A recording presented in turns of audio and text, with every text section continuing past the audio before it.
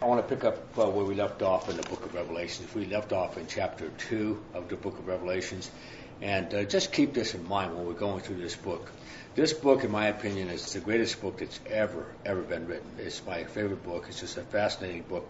But it's basically God's last words to men in the Scriptures. And it deals with the unveiling of Christ and the judgment of all mankind at the end of the world. It deals with Armageddon and the return of Jesus, and it deals with Christ's 1,000-year reign and the resurrection of all men, especially the resurrection of the damned, and it deals with the great white throne judgment and the marriage of the Lamb, and where Satan and demons and all damned souls are eventually going to end up in the lake of fire. I mean, this really covers a lot of ground, and it covers thousands of years, and it's real, genuine prophecy. This is truly a prophet of God. There's no doubt about it. I don't know. I'm one of these people, I guess people get a kick out of sometimes with my stupidity, but I bought this. This is the latest one. You see this on the newsstand? Okay, over there in the grocery stores. It says here, Judgment Day.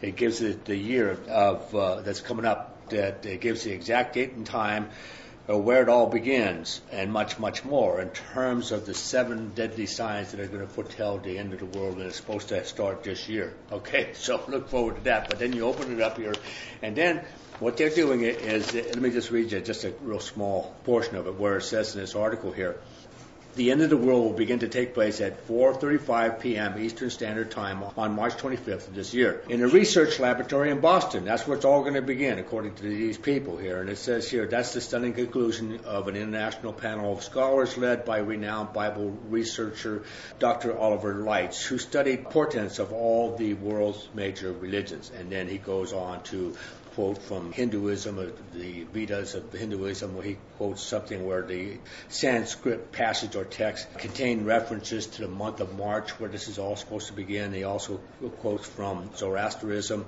their sacred writings, saying that there's some quote in there about the oldest Persian text beginning with the 2011th word of the 2011 page, the manuscript leading to the year 2011.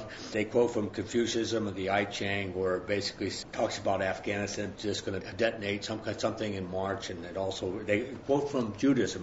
They quote from the book of Daniel. Remember when we went through Daniel just recently, and I talked about how a rock that was cut out with supernatural hands or cut out without hands from the side of a mountain, and then it struck the foot of that huge statue.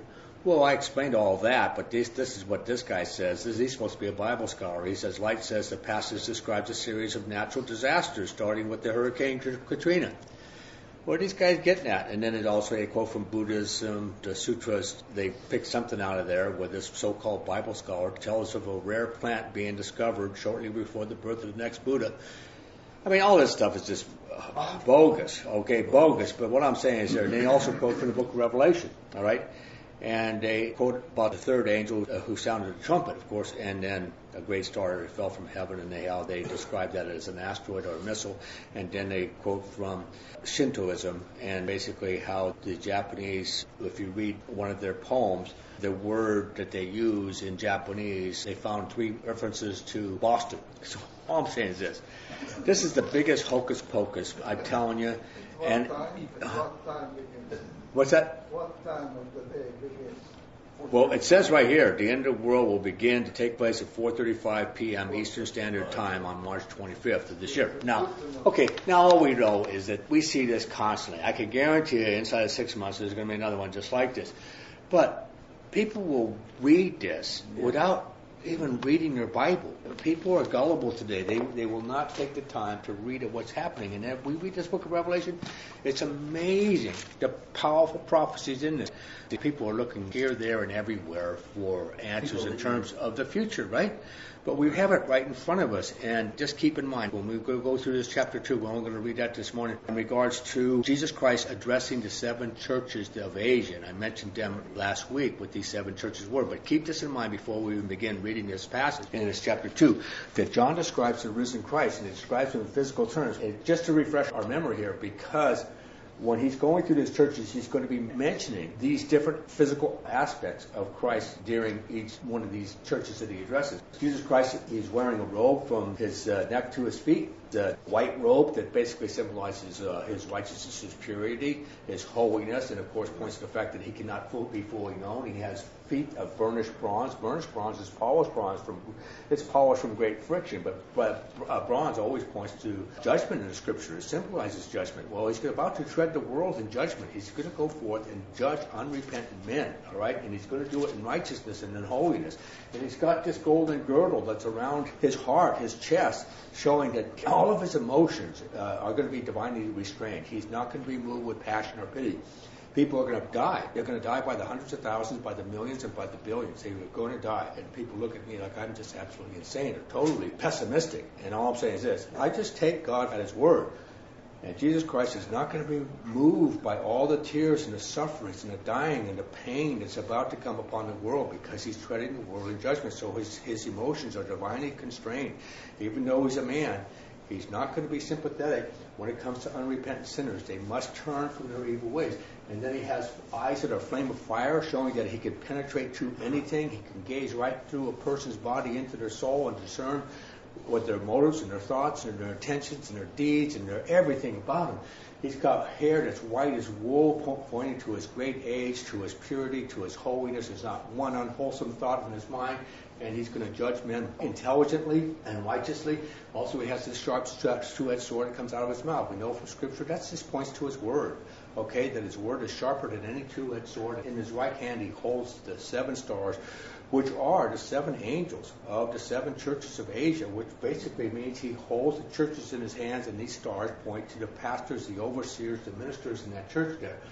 All right. So I just say that briefly because now we're going to start this.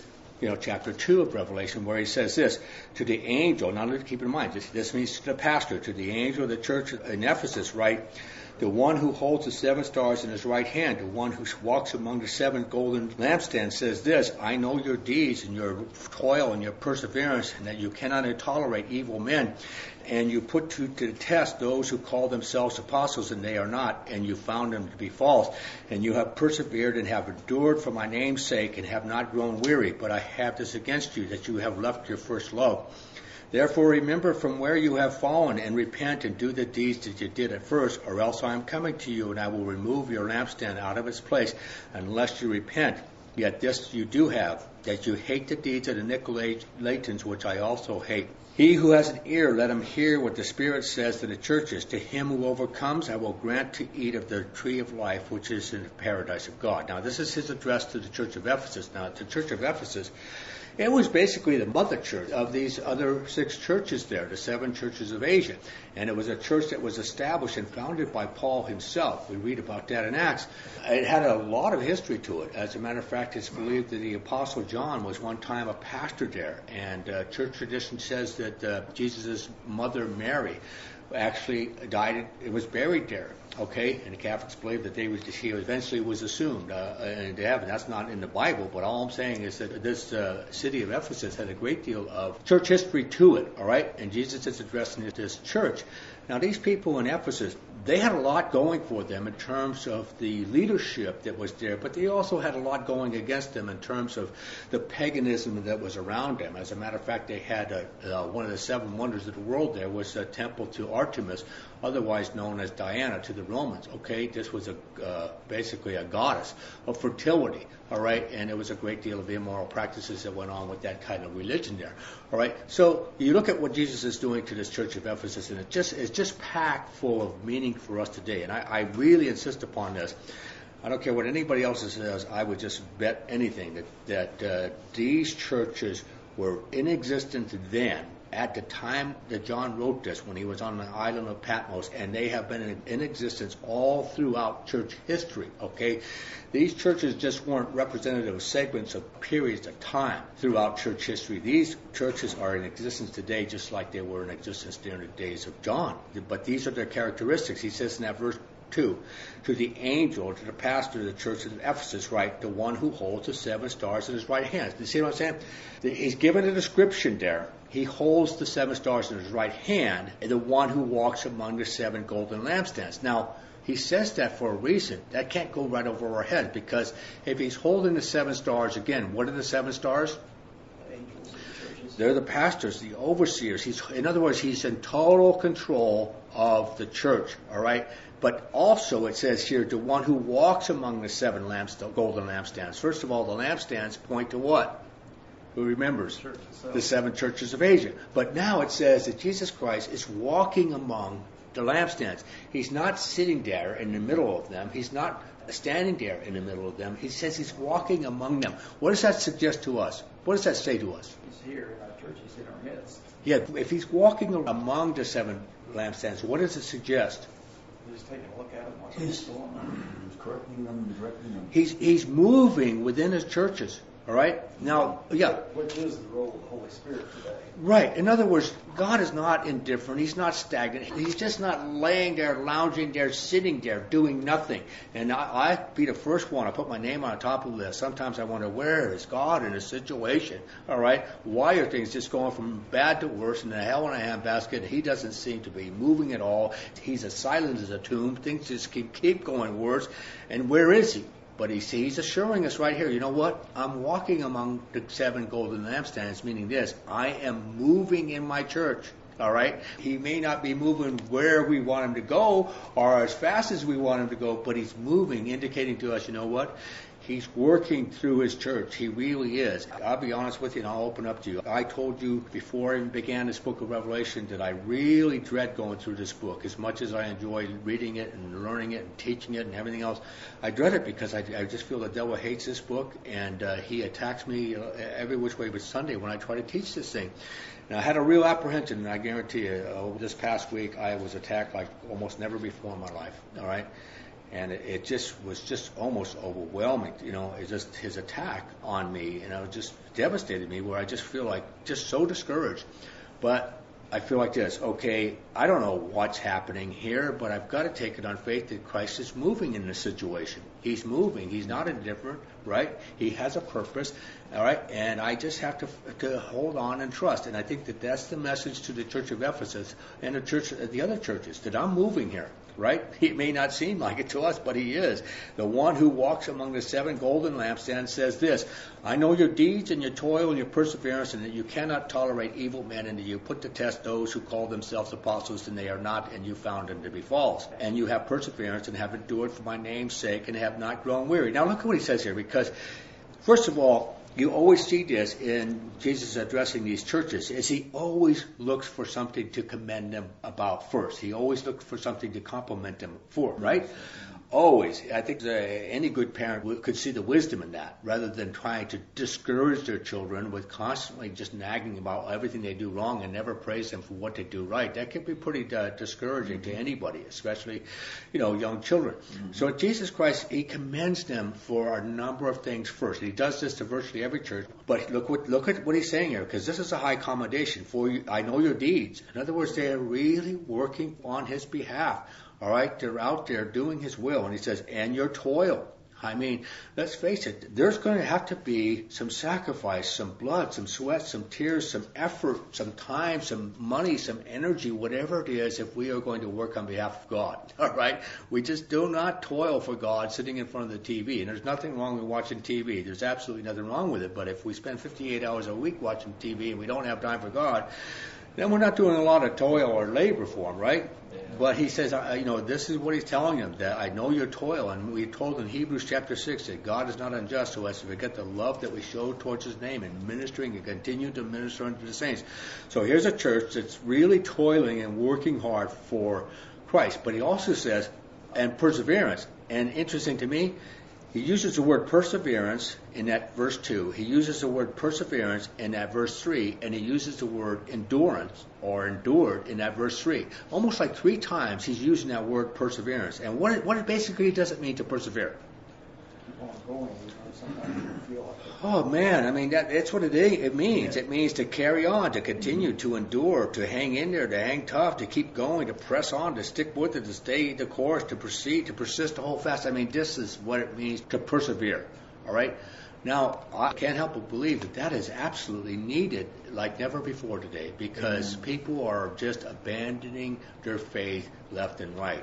And that was predicted. That was foretold by Paul himself, that in the last days there would be an apostasy, and that before everything can happen in terms of the revealing of the Antichrist and the end of the world, the 7-year tribulation and the second coming of Christ, that the apostasy must come first. And apostasy is a falling away. People are not persevering in their commitment to Jesus Christ and their faith in Him, and they're not persevering in sound doctrine.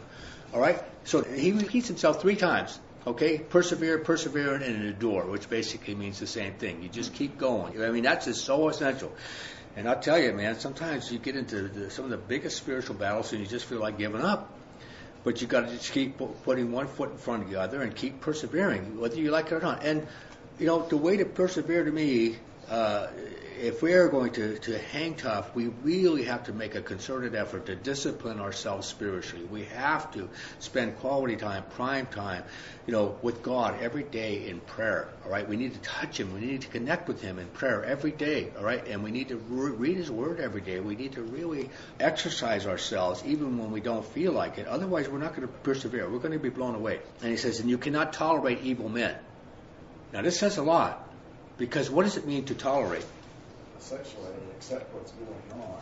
Yeah, you know what? Paul just came down like a ton of bricks. Remember what he did to that man in regards to the church of Corinth? Matter of fact, let me just read it. In 1 Corinthians chapter 5, Paul said this about a man who was actually living sexually with his stepmother. He said this.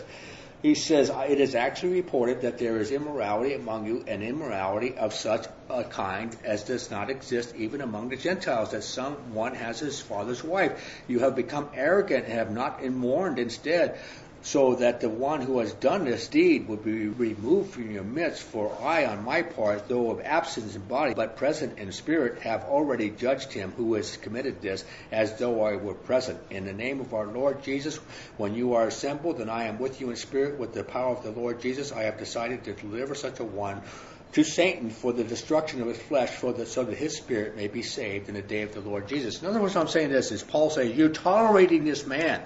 All right, he's living in this gross sin, this immorality that's among you, and you're tolerating it. In other words, you need to get this guy out of your church, lickety-split, get him out of there, because he says, hey man, just a little bit of leaven is going to leaven the whole lump. It's going to affect you all if you do not deal with this gross, flagrant sin in your church. And these people figured that they were broad-minded, that they were loving, that they were merciful, they were compassionate, they were understanding, and they let this thing go on. And Paul just comes down on them, man, and says, this is evil, get it out.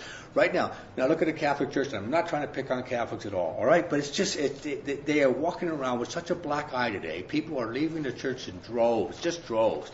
And the only thing that's stabilizing the numbers in the church is the immigrants coming into this country, who are basically Latino, that are filling the ranks where people are leaving.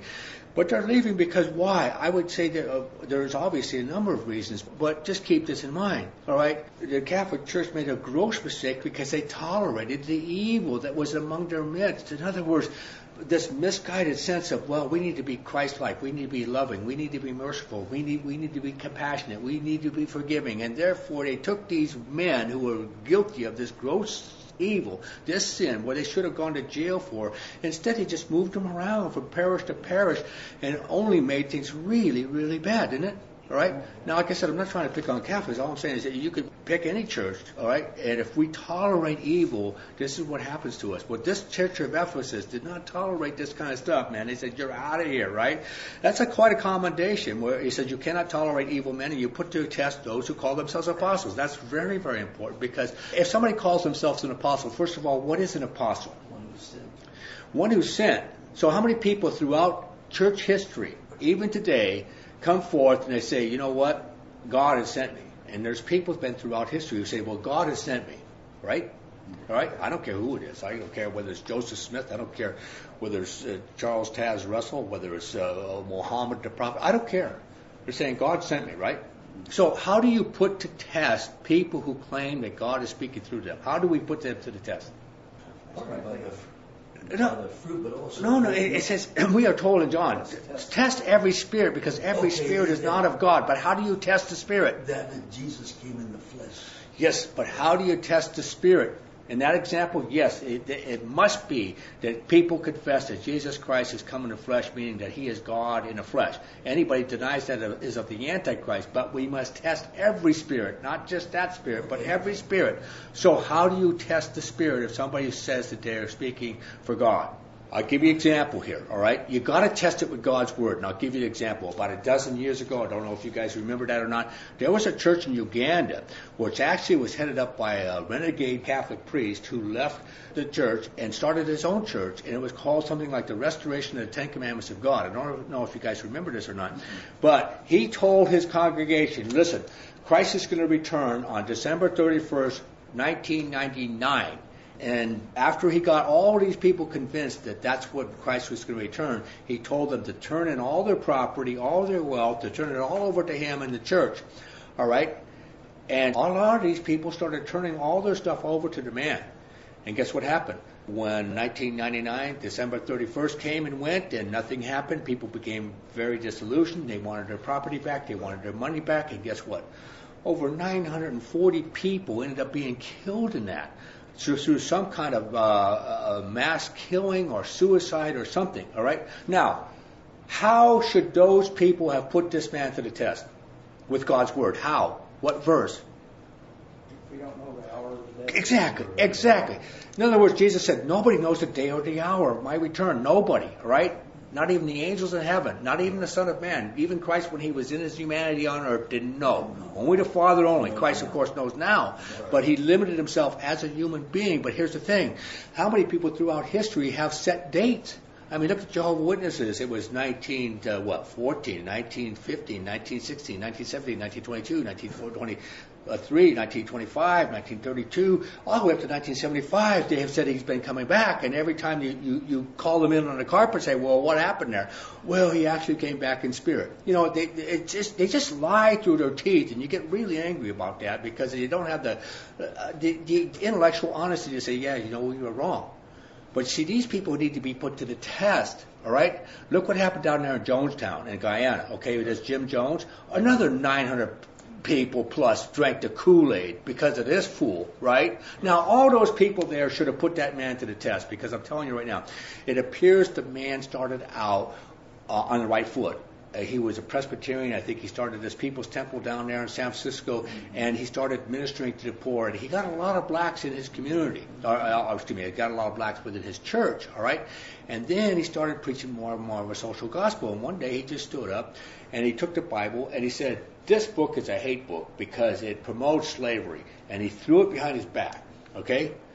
Now, I don't care if you're black or white sitting in that congregation. You need to take some discernment there and say, hey, man, I'm out of here. But this guy, little incremental steps at a time, led these people down this road, and they did not test this man who claimed to be an apostle in the sense that I'm speaking for God. Right? So we really do need to put people to the test, but we have to put them to the test with God's Word. Right? Not with some burning in our bosom or some feeling or some, something else. We have to do it. I don't care whether it's our own denomination. We have to test what is being said by the Word of God. We really do. Well, these people did that. They tested, those who call themselves apostles and were not and found them to be false. But the only way you can test it is, do they contradict God's Word? And then in verse 3 it says, and you have persevered and have endured for my name's sake. Again, like I said, it's repeated 3 times basically how important it is to persevere, to keep going, to put one foot in front of the other, because you know what? We can't go by feelings. Why? That's obvious, man. I'm telling you right now, if I went by feelings, I wouldn't be here right now. That's all there is to it, right? You got to keep going. He says, and have not grown weary. I mean, sometimes you just feel so tired out, and so beaten down, and so weary. But you got to just keep saying, okay, I'm going to keep renewing myself in the Lord and strengthening myself in Him, and keep going. All right. And God will sustain me in this, that they haven't grown weary. And look at that verse 4. But I have this against you. All right. Now look at all their good points that he pointed out. All right. Their works, their labor, their patience, their endurance. They test the spirits. They condemn false prophets. They hate the deeds of the Nicolaitans. All right. He lists these things. All right. As far as their good points. Now look at this verse 4. He says, but I have this against you that you have left your first love. All right. Does anybody's Bible say lost your first love?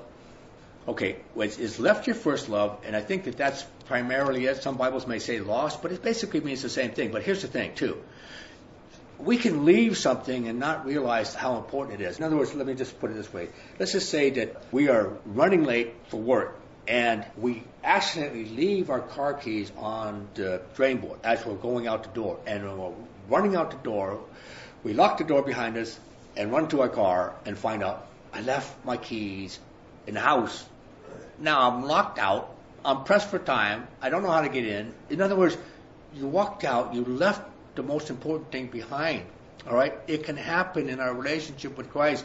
We can get so preoccupied with other things and so focused on other things that we could leave Christ behind and not even know it. Look at Mary and Joseph, Jesus' mother and his earthly father. It just always amazes me what happened there. They left Jesus behind, and it wasn't until 3 days later that they realized, he's lost. I've lost him. But it wasn't like he was lost at first. They just left him because they took him for granted. We can take Jesus Christ for granted and leave him behind and not even know it. We really can. It can happen even to the best of us. If it happened to his own parents, it most certainly can happen to any of us. If we are not diligent, we can end up leaving him behind. But he says, you left your first love. Now, here's the thing. He's saying, get it back. Look at that verse 4 or 5. Therefore, remember from where you have fallen and repent and do the deeds you did at first. Now, here's the thing. How do we maintain our first love for Christ? Because this is all important. Prayer life and scripture. That is it in a nutshell. It is really it in a nutshell. That's what we need more than anything else, is that connection with God in prayer. That is the most important thing of all right? Here's the thing. Look at Mary and Martha. That's a classic example to me. Martha is one who left her first love. Mary is there in the house sitting at the feet of Jesus, and she's just drinking in every word that he's saying. In other words, she's connected with him in her spirit. All right, they have this intimacy that's going on between them in their spirit, right? And she's enthralled. She's hanging on every word he's saying. She's communing with him in this respect. She's in love with him. She's in rapture with him. She's just totally sold out to him. Now look at Martha. Martha loves Jesus. Martha's doing all the work.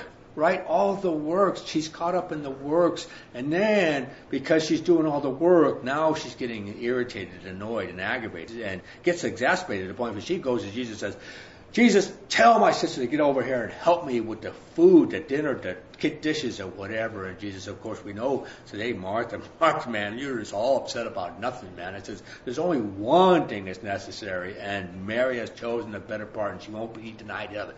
If we do not commune with God daily, on a daily basis, and connect with him, and have one intimacy with our spirit with his, we're going to lose that first love.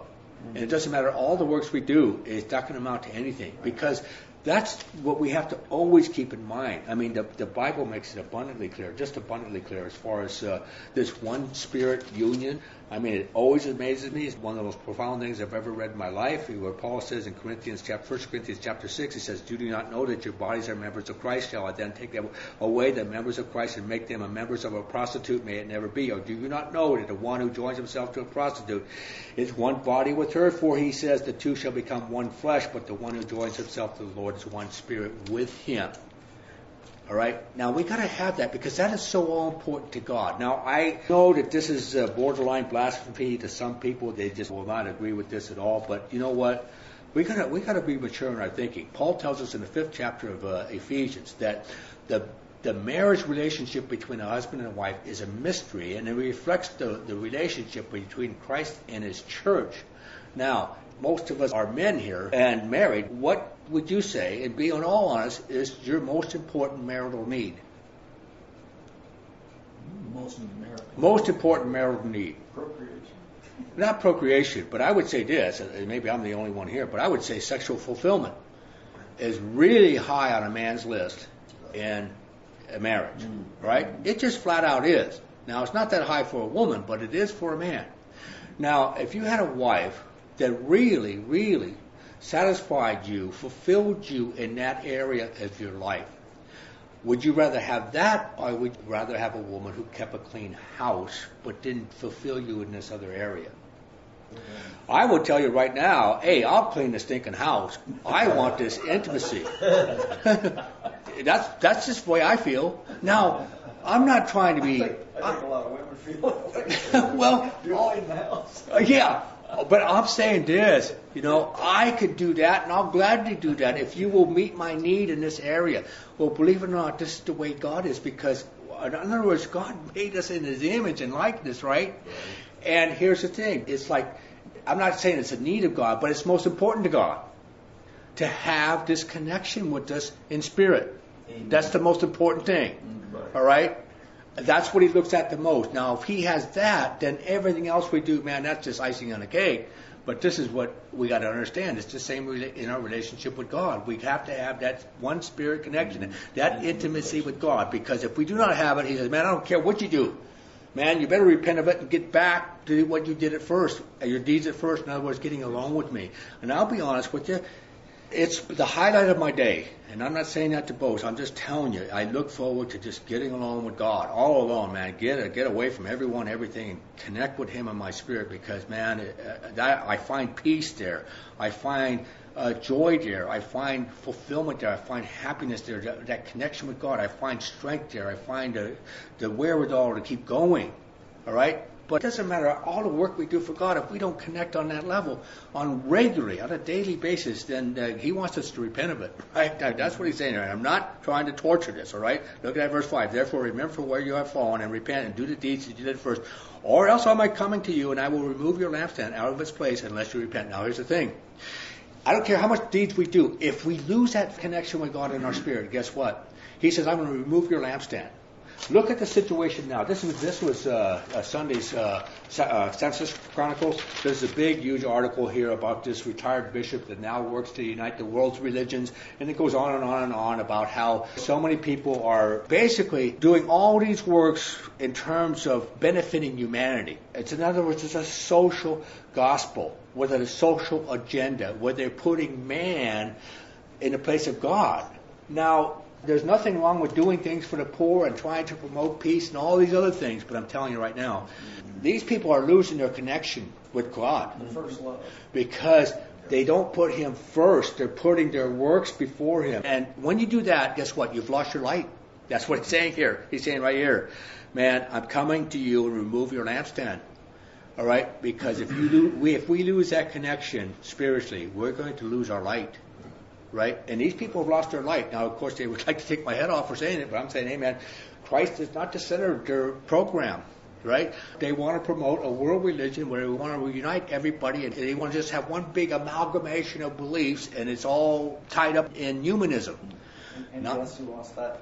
Oh, yeah, we can see it, the devil, right? And then he says here, in verse 6, yet this you do have, that you hate the deeds of the Nicolaitans, which I also hate. Now, this is something he also commends them. They hate the deeds of the Nicolaitans. Now, it's been speculated all over the turf as far as who the Nicolaitans were, but here's a suggestion, and I don't know if this would be true or not, but go back to the book of Acts, read about 7 deacons, and they were all filled with the Spirit of God and wisdom and whatnot.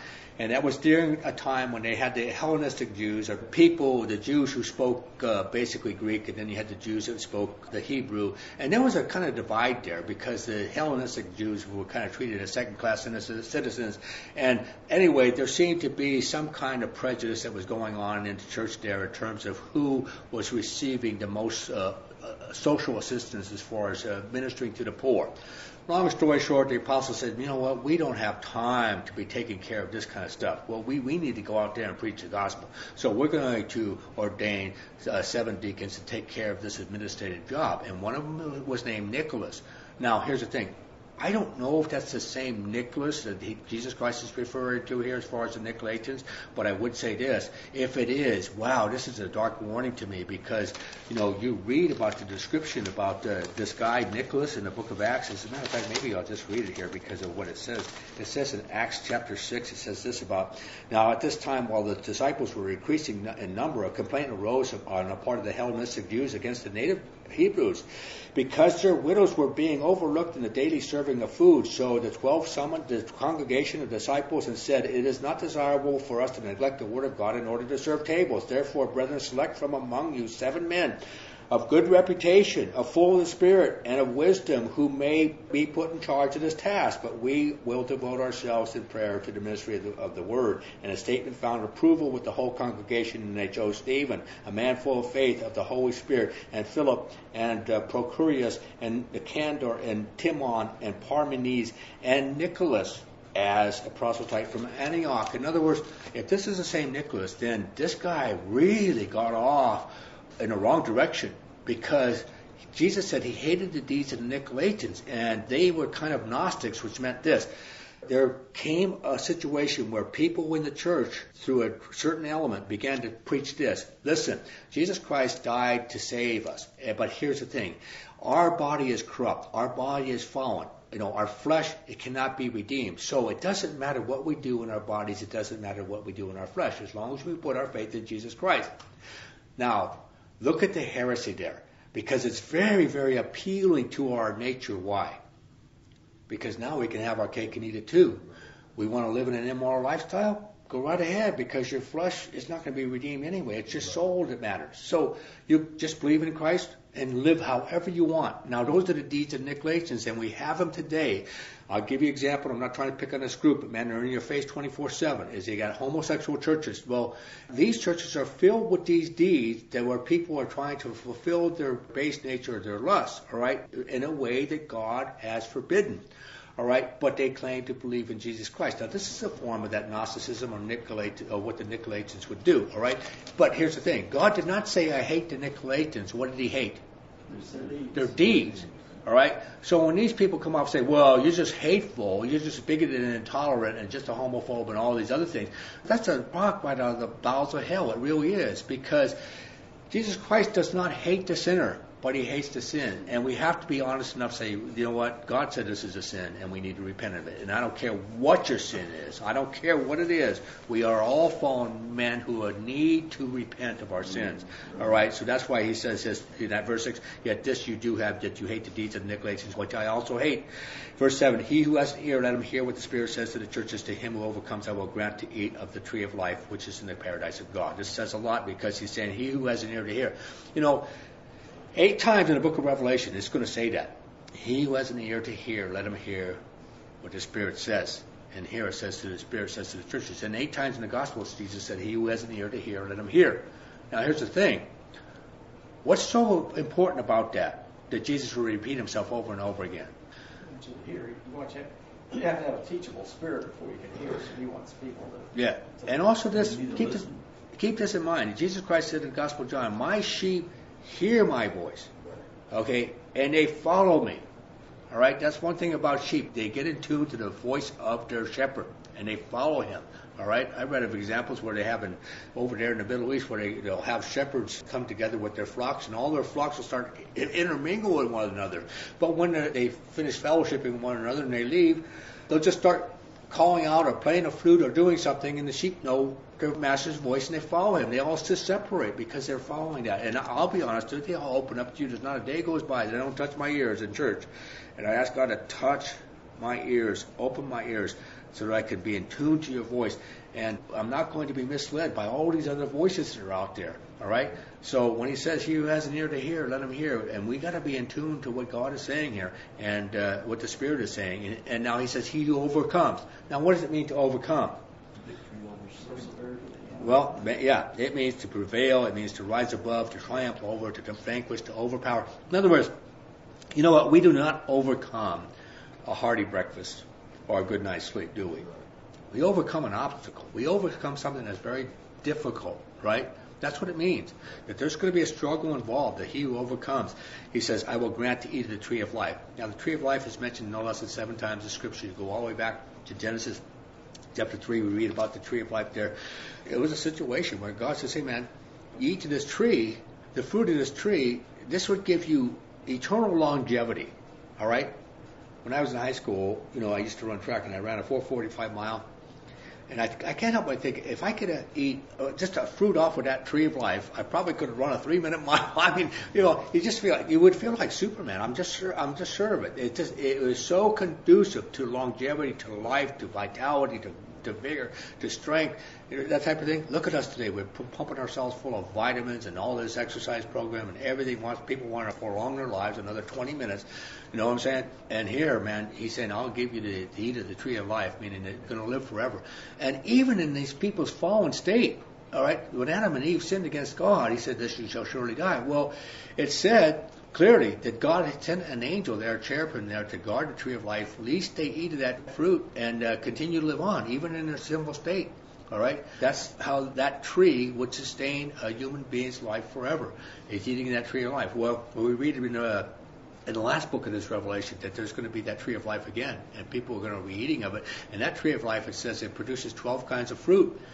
It says 12 kinds of fruit every month, so it must be every month it produces a new type of fruit, right? I mean, it's just really something that's beyond our understanding, but that's what Paul says. The eye hasn't seen, nor the ear heard, nor has even entered the hearts of man the things that God has prepared for those who love Him. Well, this tree of life is coming back into prominence when Christ comes back, or basically when the eternal state comes into being. Anyway, and that we got to move on. I'm sorry, I'm taking a long time here. And that verse 8 says, "And to the angel of the church of Smyrna write, the first and the last, who was dead and who has come to life, says this: I know your tribulation and your poverty, but you are rich, and the blasphemy of those who say they are Jews and are not, but are the synagogue of Satan. He says, do not fear what you are about to suffer. Behold, the devil is about to cast some of you into prison, so that you will be tested, and you will have tribulation for 10 days. Be faithful unto death, and I will give you the crown of life. He who has an ear, let him hear what the Spirit says to the churches. He who overcomes will not be hurt by the second death." Now, this is the church of Smyrna that he's addressing right now. Now, this is the persecuted church. All right? And he doesn't have one word of rebuke to this church, not one word of rebuke to them. But he does give them an admonition, because this church is under tremendous persecution for their faith in Jesus Christ. And look what's happening to us today. All right? And we all read about what's happening there over in Egypt right now with the Coptic church over there, the Orthodox Christian church. They're being killed and attacked by Muslims, and it's just causing a big international thing that's going on. Well, I got news for people, man. This is nothing compared to what's coming, because when we get further on, when we read in chapter 6 of the book of Revelation, it says this: "And when the Lamb broke the fifth seal, I saw underneath the altar the souls of those who had been slain because of the word of God and because of the testimony which they had maintained. And they cried out with a loud voice, saying, How long, O Lord, holy and true, will you refrain from judging and avenging our blood on those who dwell on the earth?" We had told, I believe, in Revelation chapter 20, that one of the primary means of executing Christians in the last days is going to be beheading. All right? I mean, all of the combined martyrs in church history for the past 2,000 years combined are not going to compare with the number that are going to die in the very near future of those who give themselves to Christ. All right? So when he's talking about, hey, man, you got to endure to the end, he's telling this church of Smyrna, he's saying, hey, man, and to the angel of the church of Smyrna write, the first and the last, who was dead and who has come to life. So he's describing himself in those terms, that, hey, man, look at me. All right? I died, and now will live forever. And if you even have to lay your life down for me, you're going to live forever. You going to say something? Oh. Okay, in that verse 9, I know your tribulation and your poverty, And it's not like God doesn't know. I mean, these people are going through a great deal of tribulation and poverty, and they were experiencing all kinds of poverty because they were losing their job because of their commitment to Christ, all right? And they're losing their homes, they're losing everything. I know your tribulation and your poverty. And sometimes we may feel in the midst of our circumstances that God doesn't know what's going on. He doesn't care. He's not involved, doesn't have a plan. But he says, I know your tribulation. And he says, but you are rich. So very often God will use poverty, to enrich us. He will use pressure to enlarge us in our life, and that's what he's doing to these Christians there. And he's saying, and the blasphemy of those who say they are Jews and are not. I mean, blasphemy is just insulting God. It's reviling God. It's irreverent behavior or sacrilegious behavior towards God. It's teaching against God. But what's interesting, these are Jews that he's talking about, the blasphemy of those who say they are Jews. In other words, these people are religious people. And you go through all of history, I don't care whether it's church history or before, and almost always you will see the greatest persecution of the believers in God comes from religious people. All right? It happened during the days of Jesus, during the days of the apostles, during the days of the prophets. It's almost always the religious people who attack you before even the political ones do. And he says, in the blasphemy of those who say they are Jews and not, but are of the synagogue of Satan. I mean, that says a lot, because not only are they warring against God, these religious people, but they belong to the devil. And that's what Jesus Christ said to the religious leaders of his day. He says, your father's the devil. Mm-hmm. And so it can be very possible to be very religious and be in the camp of the evil one. I mean, that's all there is to it. He says in verse 10, "Do not fear what you are about to suffer. Behold, the devil is about to cast some of you into prison so that you will be tested, and you will have tribulation for 10 days. Be faithful unto death, and I will give you the crown of life." Now, interesting thing. Back over what Jesus Christ is saying here, where he says, "I know your tribulation and your poverty, but you are rich, and the blasphemy of those who say they are Jews, but are not, the synagogue of Satan." In other words, what he's saying here is that Jesus is aware of all these things that's happening to them, and he's allowing it to happen to them for a higher purpose, but who is the one responsible for their tribulation? Look at this. "Do not fear what you are about to suffer. Behold, the devil is about to cast some of you into prison." In other words, the devil's the one that's behind this. Even though Christ is in total control, the devil's the one that's behind their imprisonment, their poverty, their tribulation, everything that's going on. And let's face it, we are told in Acts where Paul says this, that we must through much tribulation enter the kingdom of God. We are told in 2 Timothy chapter 3 that all that will live godly in Christ Jesus will suffer persecution. We are also told that in 1 Peter chapter 4 when he said this. He said, "Beloved, do not be surprised at the fiery ordeals among you, which come upon you for your testing, as though some strange thing were happening to you.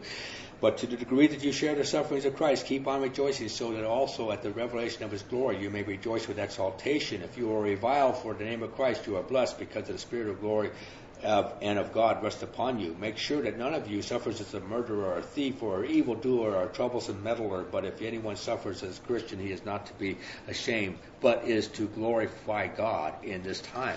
In other words, you look at this church of Smyrna. This church has been in existence from virtually day one, and it's in existence today. All right. In the past 100 years, more people have been killed for their faith in Christ than all of church history combined, and it's going to get a lot worse before it ever gets better. Believe me, that's what's coming. But he's saying he's going to test them for 10 days. Now, there's been all kinds of speculations about the 10 days, but what does that suggest to you? There will be a period of testing, but it won't be that long. Good. It's a predetermined period of time, but it's a very short period of time. All right. In other words, sometimes when we're suffering, it can be a situation where it seems like if we don't know how long this is going to go on, it may seem like it will just go on forever, and that could be more painful than anything.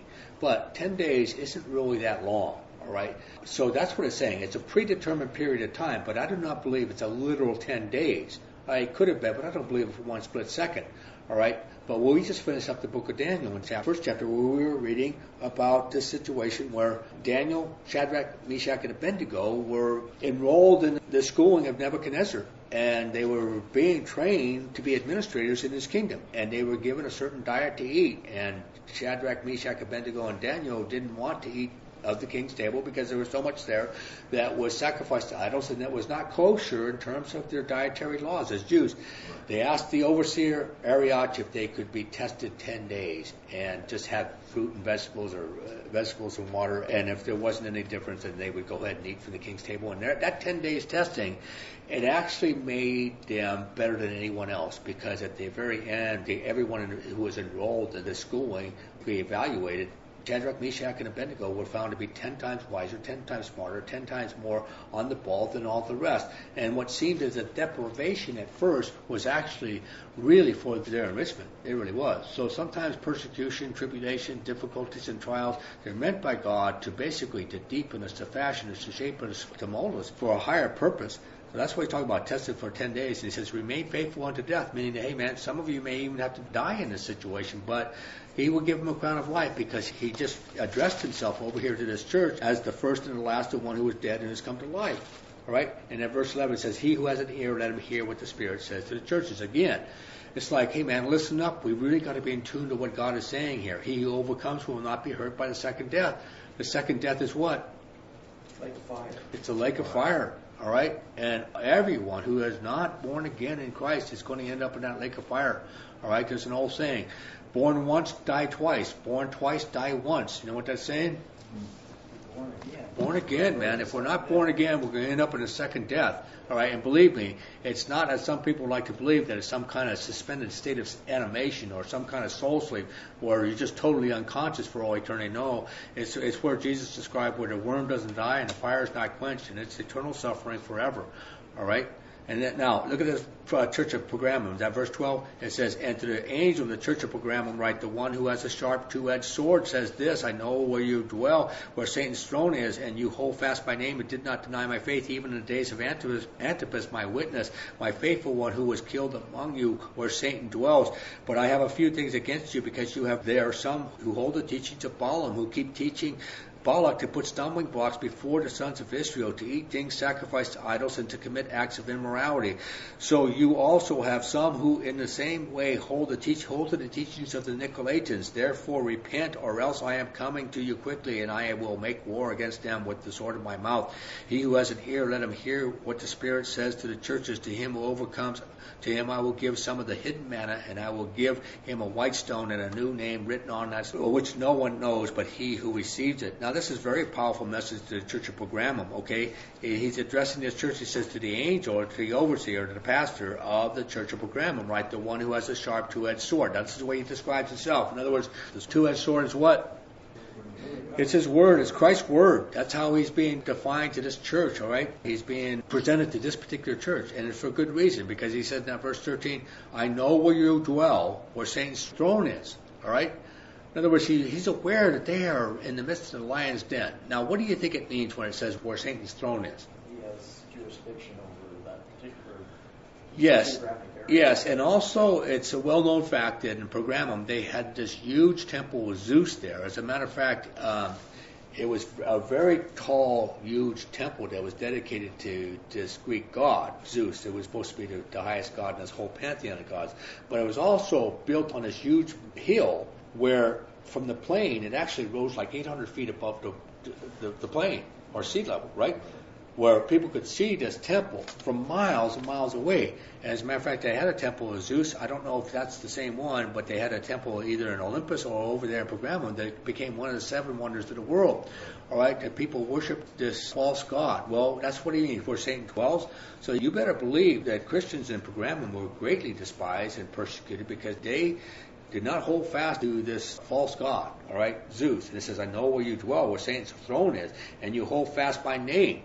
In other words, to hold fast to Christ's name, they proclaimed his name in the midst of all of this paganism and this pantheon of all these different gods. They proclaimed Jesus Christ as being the one true God, and did not deny my faith. Okay, it's Christ's faith, all right? In other words, did not deny Christ's faith or my faith. I mean, people have all kinds of faith, but, what do they put their faith in? I don't care if these are stinking atheists. They got their faith in evolution. You know what I'm saying? Yeah. I don't care what it is. Everybody has faith. Right. All right? That doesn't mean everybody's saved or everybody has the same faith. Right. But he says, my faith, even in the days of Antipas. Now, church history says this about Antipas. All right? You can even look it up just get on the internet and you could Google an Antipas, and you'll get all kinds of information about him. As a matter of fact, I even think he has a feast day. All right? That this guy in Pergamum, when he was brought before the authorities because of his preaching about Jesus Christ, they brought him before this tribunal, and all these men on this tribunal who were trying him for his heresy, one of the judges there stood up and said, Antipas, don't you realize that the whole world is against you? And Antipas said, then I am against the whole world. And we are told that they took that poor man out, and they took him and they put him in this hollowed out brass bowl. And then they lit that big, huge fire under this brass bowl, and they roasted him to death in this brass bowl. Now, here's the thing. It says this about this guy. He says, even in the days of Antipas, my witness. In other words, people held fast in the name of Jesus Christ, even when they saw this happen, realizing that, this could happen to me too. So the authorities that be at that time, the powers that be, did this to Antipas as a form of deterrent or discouragement for anyone else who would make a peep about Jesus Christ. But they continued on even in the midst of that. So he commends them for that, right? He says, Antipas, my witness, my faithful one. He remained faithful to the end, right? And that's what we really need to do, all right? And it's not an easy thing today to remain faithful to Christ. It's just not. Now, if we want to just water down everything Christ said and have a different Christ, a different spirit, a different gospel, then there's no problem at all right? But if you're going to remain faithful to what Christ has said, then it's going to be tough. It really is. He says, who was killed among you where Satan dwells. So twice he mentions Satan dwells, right? Because it was so saturated with paganism. All right, it took a lot to stand up for Christ in this society, this culture. In verse 14, but I have a few things against you because you have some there who hold to the teachings of Balaam, who kept teaching Balak to put a stumbling block before the sons of Israel to eat things sacrificed to idols and to commit acts of immorality. Now, I wish I had a lot of time to go in this, but I don't. Go back to the book of Numbers, we read all about this Balaam. This Balaam was a Gentile prophet. He was a real prophet of God. All right? And he had quite a reputation because when he would put a curse on a people or nations or countries or whatever, I mean, it would come to pass, right? And so what happened there was a king of Moab named Balak, and when he saw all the hordes of the Jews that would camp by his land, he just said, man, where does this mob of people come from? He just really felt intimidated by them and really fearful of them. And he says, I want these people away from me, man. Their life will overpower me. So he calls in Balaam and he says, hey, man, come down here and curse these people and I'll make you a rich man. And so Balaam told the delegation that was sent to him, he said, well, I'll go inquire of God. And then God says, no, you're not to curse these people because I've blessed these people. So Balaam comes back to the delegation and says, I can't do it. God said, I can't do it. So these people go back home to Balak, and then Balak sends a whole new delegation with more people, more influential people, and he promises them more, prestige and power and authority and money and wealth and everything else. He said, if you just come with me. Now, Balaam makes a mistake here because rather than just say, hey, man, God's spoken on this issue. There's nothing I can do about it, so get out of here. No, he says, well, let me go ask of the Lord, as though God was going to change his mind. So he goes back to God and says, well, these men are here. Should I go now? Because he wanted to go. He wanted the money, the fame, the popularity. He wanted it all. So God says, okay, you go, but you better tell them only what I say for you to tell them. All right? And he says, okay. So the next day he's on his way, right? But God can see this guy's a double-minded man. He's looking for a way to get around what I've told him to do. He's just looking for it. So we read the story in Numbers where there's an angel of the Lord, the pre-incarnate Christ, standing there in a narrow passageway with a flaming sword, and he's ready to lop off his head, but his donkey sees this angel of the Lord, and this donkey's terrified. This donkey will not go near this angel. So 3 different times this angel appears, and 3 different times this donkey's going off the road until finally it crushes Balaam's foot against the wall, and then I think the final time the donkey just laid down because it couldn't go to the right, couldn't go to the left. Looking at his donkey, Balaam starts beating on his donkey, man, just beating on him, and now the donkey starts speaking to him. No kidding. You go back and read it. There was a dialogue that went on there, and I'm telling you, this donkey spoke no less than 40 words. 3 different things he said to this Balaam.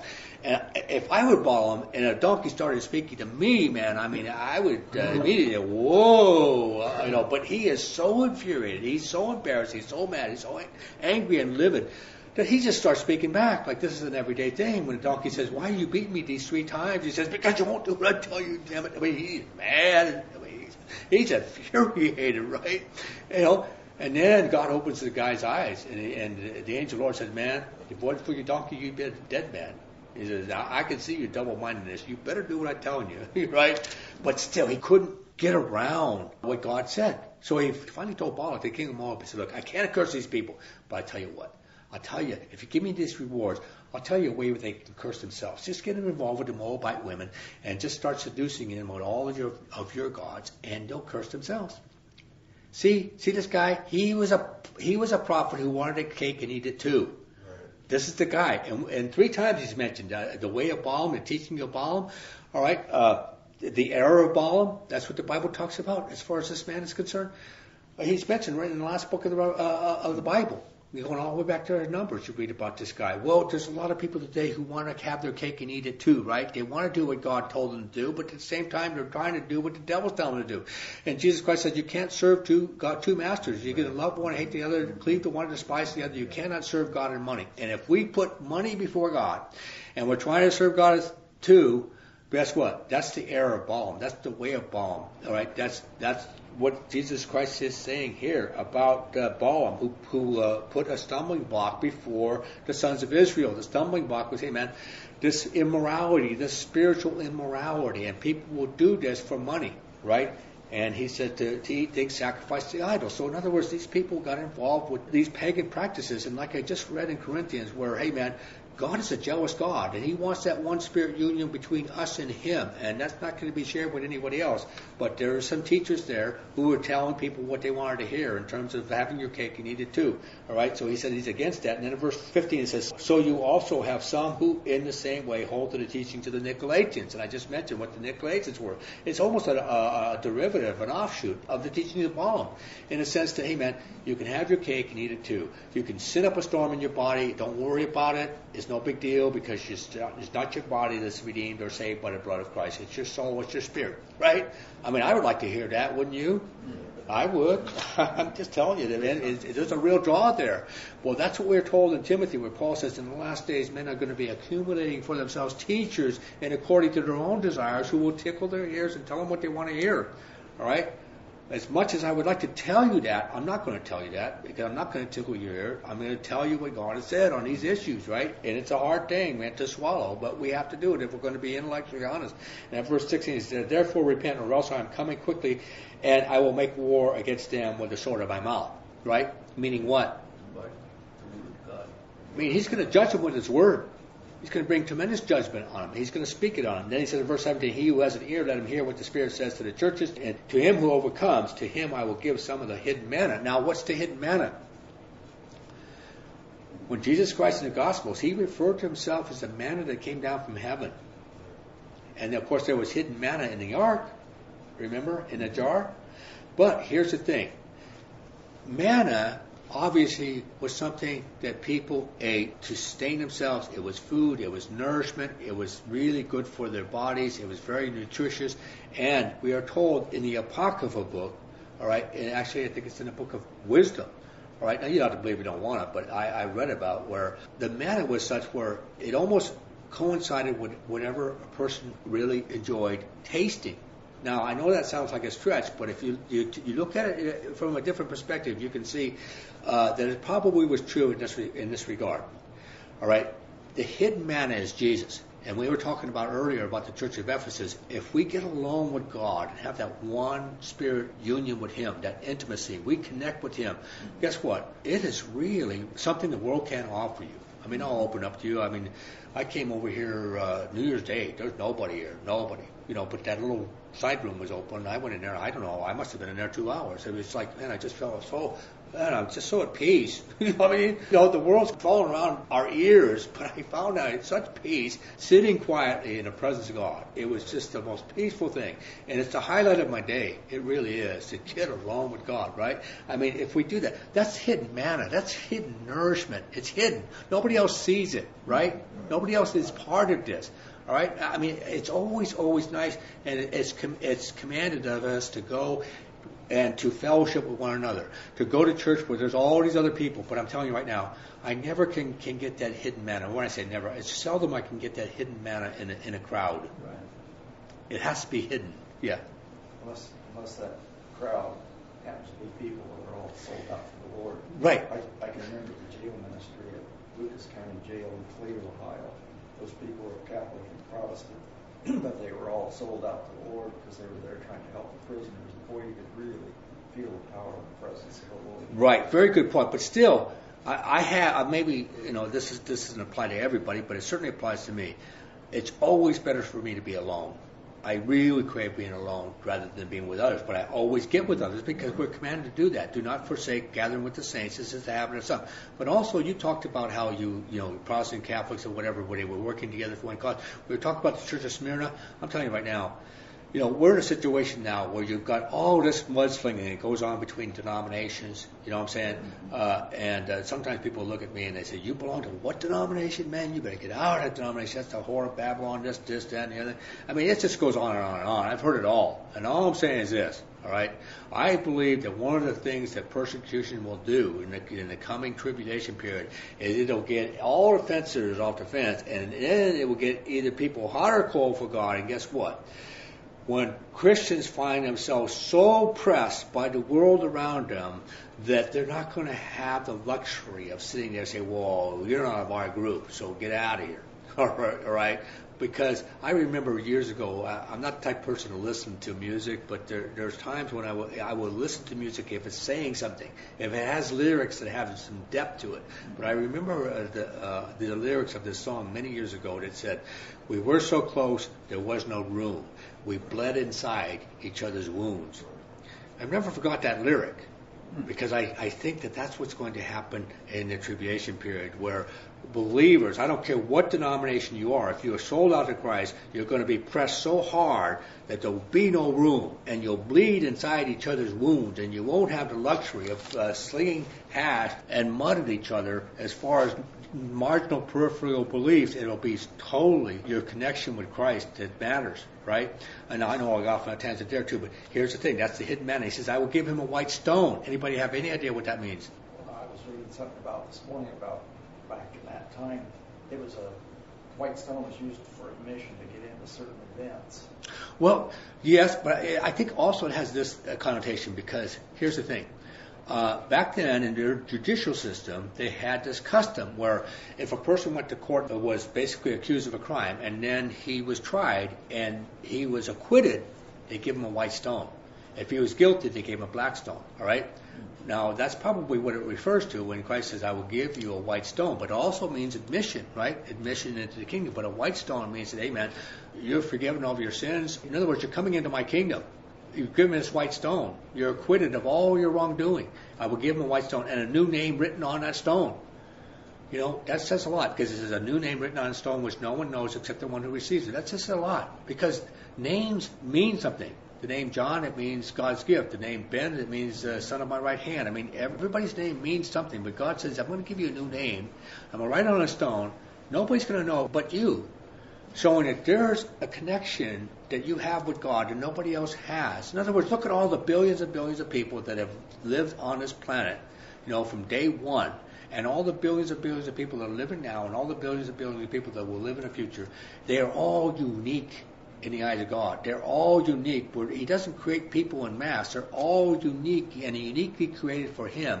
Every one of us has something about us that's divinely created, where we have a unique connection with God that nobody else can know or enjoy or go to the depths of.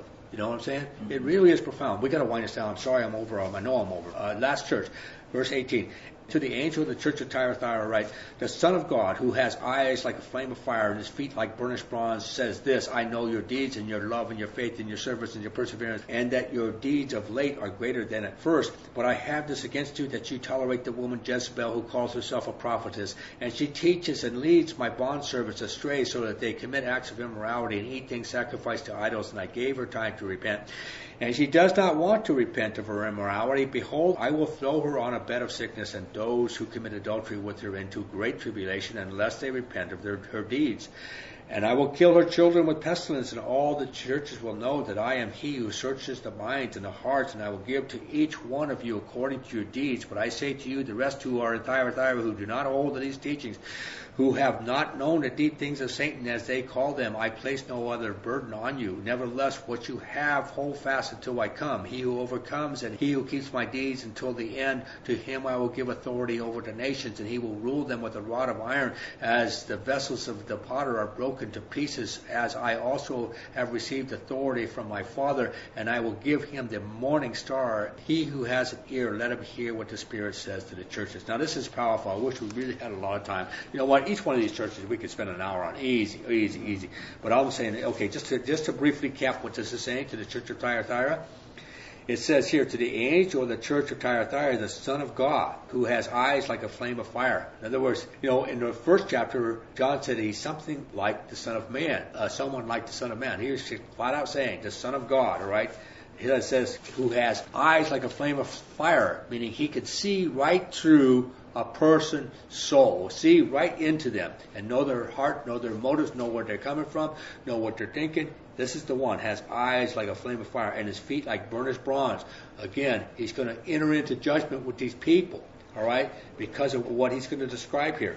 I know your deeds and your love and your faith. Now look at, he commends them. How? Their deeds are doing a lot of good things, all right, probably taking care of the poor and out there doing a lot of different things as far as witnessing and whatnot. And your love for him, right? Unlike the church of Ephesus, all right, they kind of lost that. They have this love, all right, and faith. They have the right kind of faith. It's not faith in something that's contrary to sound doctrine, and service and perseverance. That's quite a commendation, isn't it? Look at that. I mean, what else do you want? Your deeds and your love and your faith and your service and your perseverance and your deeds of late are greater than first. I mean, it's almost like, man, these guys got it all together. But now they're making a real big mistake, because look what Jesus addresses here. Because he says in that verse 20, but I have this against you, that you tolerate the woman Jezebel, who calls herself a prophetess. Now, what does it mean to tolerate? I was just mentioning that earlier. What does it mean to tolerate? To accept anything.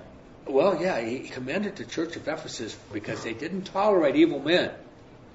But even though this church here, they had their first love, and they have all this stuff going to them, they tolerate the woman Jezebel. Now, I don't believe for 1 minute this woman was named Jezebel, all right? But she characterized Jezebel. We can read about Jezebel in the 1st and 2nd Kings, all about this woman. She was a daughter of the king of Tyre, all right? She married the king of the northern tribe of Israel named Ahab. She led the entire northern kingdom into all kinds of Baal worship and cultic practices and all kinds of immorality. That's what this woman did. And she met a horrible end when she was thrown out of a window and bounced along on a pavement and was trampled by a horse. And then, the dogs ate everything but her hands and her feet, all right? Meaning even the dog didn't want these hands that shed blood and these feet that ran to do so much evil, right? But he said, you tolerate this woman Jezebel. Now here's the thing. Jezebel was preaching all kinds of idolatrous practices. Now here's the thing. Look at what's happening in church today. Just read this here. It says, I know your deeds and your love and your faith, your service, your perseverance, and your deeds of late are greater than at first, but I have this against you. You tolerate the woman Jezebel, who calls herself a prophetess, and she teaches and leads my bondservants astray, so they commit acts of immorality. Now, the acts of immorality, sure, it could have been literal, physical, but I believe this is spiritual, because didn't I just read over here in Corinthians where one who joins himself to the Lord becomes one spirit with him? All right? But if we join ourselves to something that's occultic in nature, guess what? That's an act of immorality. All right? Now, look what's happening all over the church today. All right? There's all kinds of articles. As a matter of fact, here's a big article that was written in the paper, I think it was just last month. Yeah, well, actually in November. All right? About Hinduism as far as yoga is concerned. Now, this is just an example. Okay? Yoga is basically what that means is divining yoke, or yoke with God, right? And now this whole concept of yoga has crept in with the Western garb to where they say, well, this is not religion, this is exercise, and this is meditation. And they're even bringing it into a number of churches today. But I guarantee you, if you really get through all the claptrap of what this is all about, it's really occultic in nature. And matter of fact, this whole article here was written by a Hindu who's angry about the fact that the true nature of Hinduism has been suppressed. And he's just flat out telling you what it is. All right? And then if you study yoga, I got articles here about yoga from the internet. And basically, it's one of those things where you meditate, right? You get into that posture and you meditate, and then you start a lot of times reciting a mantra, Om or whatever. But believe me, whatever mantra you start reciting, it's the name of a Hindu god. And it's what they call a Kundalini force at the base of your spine, and then it connects you with your inner self, and it connects you with the divine. And basically, if you just cut through everything, what it boils down to is you are divine, and you are part of the divine spark, and that you are basically worshiping yourself. All right? Now, this has crept into the church. I'm just giving you as a tiny example, all right, about what's happening to us. And today it's even crept into the church under this guise of positive thinking, all right, that if you just think positive enough, that anything can happen, all right. Now, it's always good to be an optimistic person, which I never am, but all I'm saying is this: when you get into that where you begin to say, I can do anything. Well, wait a minute. Christ said you could do nothing apart from me. All right? So even that can be misleading. And we even had in this church here, what was it, last month, 2 months ago, whatever it was? I kept this. They had a seminar over here with this pastor. He's going around, and this is what he was teaching on. It was the seminar in regards to world religions. Now, I will say this. I didn't attend this, so maybe I'm being too judgmental here, but it says Introduction to Hinduism. All paths are sacred. Introduction to Buddhism. The way of compassion. Introduction to Judaism. The Word of God in your heart. Introduction to Islam. The way of peace. Oh, isn't that a So all I'm saying is this. I'm saying, you see what's creeping in? You see what's being tolerated? All right? Now, there's nothing wrong with trying to be at peace with other people's beliefs, but we can't bring them into the church and let people start preaching these things because that's tolerating this woman Jezebel. And I think it's kind of interesting what Paul says about women preaching in the church. And I know this is going to open a can of worms too. But I'm saying this. I'm not a male chauvinist pig. All right, I'm just telling you what God has said. This is what God said, or this is what Paul said in 1 Timothy chapter 2. He says, a woman must quietly receive instruction with entire submissiveness, but I do not allow a woman to teach or to exercise authority over a man, but to remain quiet. For it was Adam who was first created, and then Eve, and it was not Adam who was deceived, but the woman being quite deceived fell into transgression. Now, he also says that in 1 Corinthians chapter 14. He said, the women are to keep silent in the churches, for they are not permitted to speak, but are to subject themselves, just as the law also says. If they desire to learn anything, let them ask their own husbands at home, for it is improper for a woman to speak in church. And what he means by speak, he means to preach in church, okay? Was it from you that the word of God first went forth? He's talking to the church of Corinth. Or has it come to you only? If anyone thinks he is a prophet or spiritual, let him recognize that the things which I write to you are the Lord's commandment. Now, I want to repeat that. He said, this is the Lord's commandment, all right? But now we've got a whole segment of people in the churches in different denominations who are absolutely insisting that women be preachers. And all I'm saying is this, all right? Paul says this, if you don't recognize what I'm saying here, then we don't recognize you. If you don't recognize what I'm saying here, you've got to understand that this is the Lord's commandment. This isn't some male chauvinist pig speaking his biases, all right? And neither am I. But Paul tells us why he doesn't allow a woman to preach in church. Why? I read it in Timothy. He says, because not only was Adam created first, all right, which gives him preeminence in that regard, even though in Christ there's no distinction between male and female, all right, we're all equal in that regard. But here's the thing. Paul says that it was the woman who was deceived, being quite deceived, fell into a transgression, but Adam was not deceived. Now here's the thing. By nature, women are more emotional than men, which makes them more gullible or susceptible to error than men, because they're liable to filter things more through their emotions than through their intellect, all right? Now, that's not being a male chauvinist pig, all right? People have to be mature in their thinking. Just look at the difference between male and female and the way God created men and women. And we're not equal in terms of our talents, our abilities, our resources, our strengths, and everything else. We're just not. And anybody who denies that is just denying reality. All I'm saying is this. Women are more gullible than men. Paul says, I don't want women teaching men.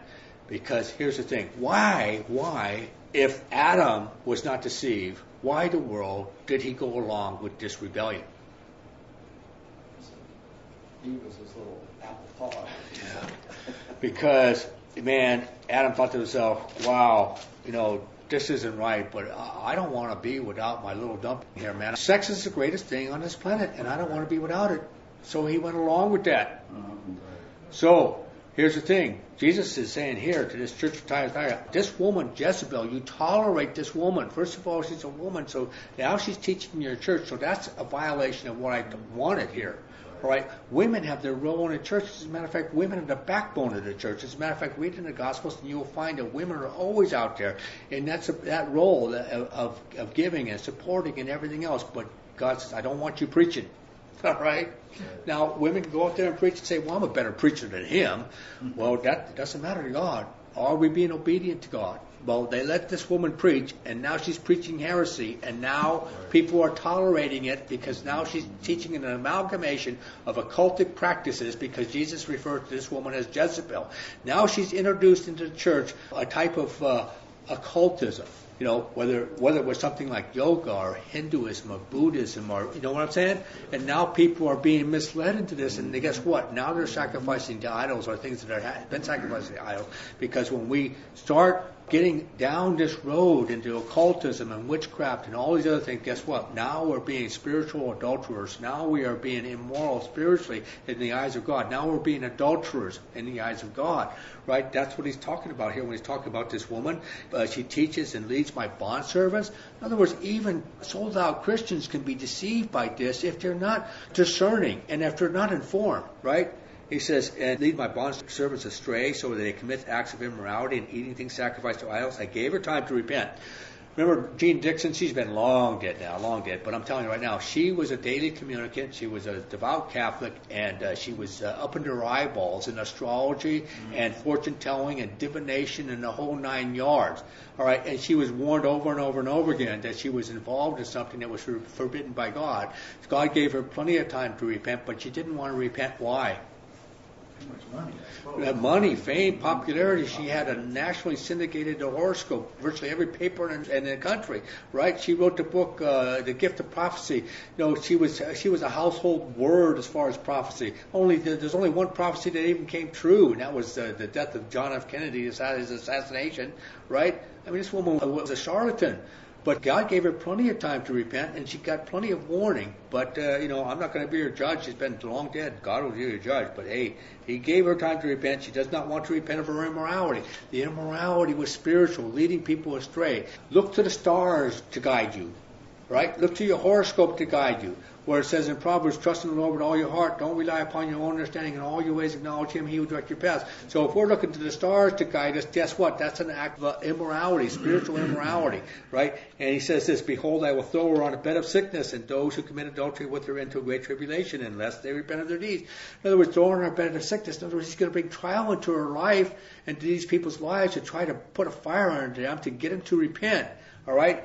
And He says this, those who commit adultery with her, in other words, to her converts who get involved with this, He's going to do what? He's going to throw them into great tribulation. So just bring it up to where we live and breathe today in terms of, look, if we tolerate this kind of stuff, all right, and we get involved in this two-step of trying to look to our horoscopes and look to Jesus Christ, guess what? We're going to end up being left behind and going through this great tribulation period, all right? And unless they repent of their deeds. And verse 23, and I will kill her children.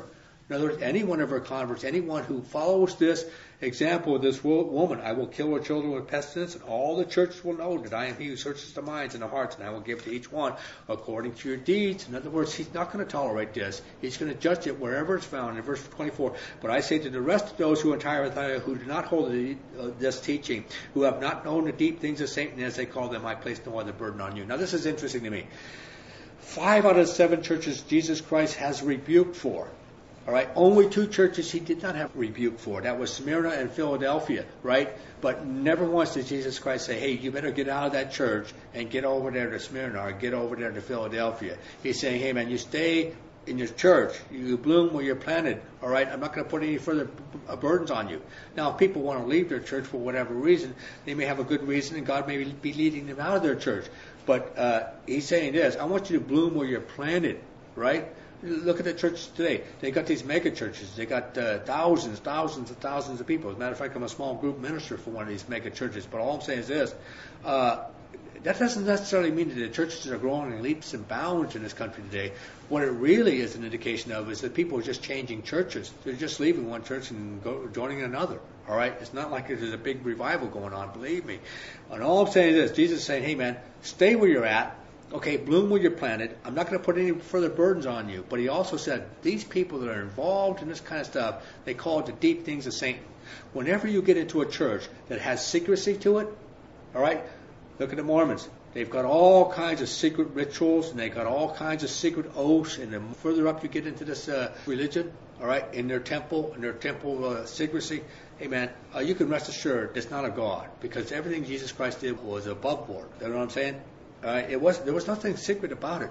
So whenever you have secret society, secret rituals, secret oaths, this type of thing, hey man, you can rest assured it's of the devil, right? And apparently this woman was teaching something that had a lot of secrecy to it, right? And then it says, and I place no further burden on you, verse 25, nevertheless what you have, hold fast until I come. All right? In other words, we got to endure, we got to persevere. In other words, the church I'm in, I got to hold fast. All right. Now, if God leads me out of this church tomorrow, fine. That's not the issue here. The issue is hold fast. All right. That's what is good. Verse 26. He who overcomes and he who keeps my deeds until the end. Again, overcome. Hold fast. Keep the deeds until the end. Persevere. Endure. How many times is He saying that in this one chapter, man? We have to persevere because there's so many people who are abdicating, who are just leaving the church. right? They're being seduced. They're going somewhere else. They're laying claim to a spirituality, but they're forsaking Christ. He's saying, hold fast. He says, keep my deeds, his deeds. These people are out there with their social agenda, and they're out there to promote all this social justice, social agendas, these social programs. All those things are good and fine, but wait a minute. Are these deeds Christ deeds? Or are these just your own deeds to make yourself feel good about yourself? So he says, you keep my deeds until the end. To him I will give authority over the nations. Now here's the thing. When people get involved in any kind of horoscopes, or basically when they get involved in any kind of occultic practices or witchcraft or sorcery, this type of thing, it's usually there's a draw there, there's a seduction there, because there's a power there, or at least the illusion of power. Well, Christ is saying this, you want power? I'll give you real power, because he's saying here, to him I will give authority over the nations. You want power? I'll give you power, right? You'll be in charge, because he said this, he shall rule them with a rod of iron. That's what the Bible says in Revelation chapter 19. He's going to come back and rule the nations with a rod of iron. Go back to Psalm 23. It says, thy rod and thy staff, they comfort me. What's the difference between a rod and a staff? One gives direction, the other gives correction. Good. The staff is basically direction. The staff is for leading. The rod, man, is for correction. I read one situation where this one ewe lamb would not do what the shepherd told him. It would always go off by itself. Always. And what the guy did, he went over and took a rod and broke one of the legs of that sheep. And then he bound it all up. And then he nursed that sheep back to health. And then never, ever, ever did that sheep stray again. All right? That's the rod. He says, he shall rule them with the rod of iron as the vessels of potter are broken to pieces. In other words, iron is going to shatter these rebels, right? And as I also received authority from my Father, I will give him the morning star. Now, what's the morning star? Go back to the last two chapters of the book of Revelation. Jesus Christ is referred to as the morning star. So here's the thing. If I give you the morning star, guess what? I've given you a badge of authority.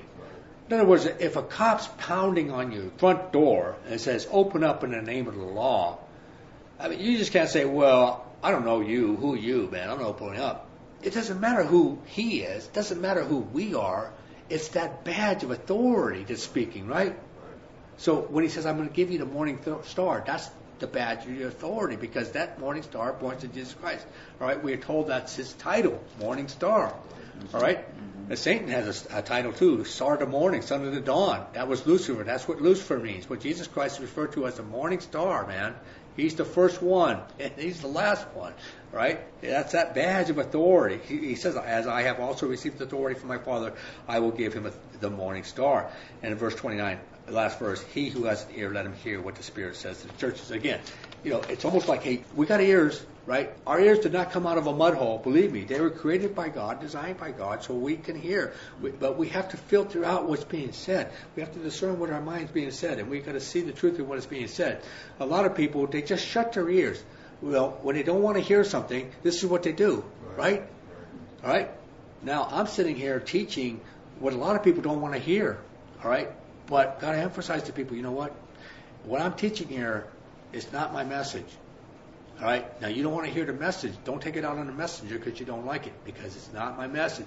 It's God's message, and we have to open our ears. He who has an ear to hear, let him hear. Right?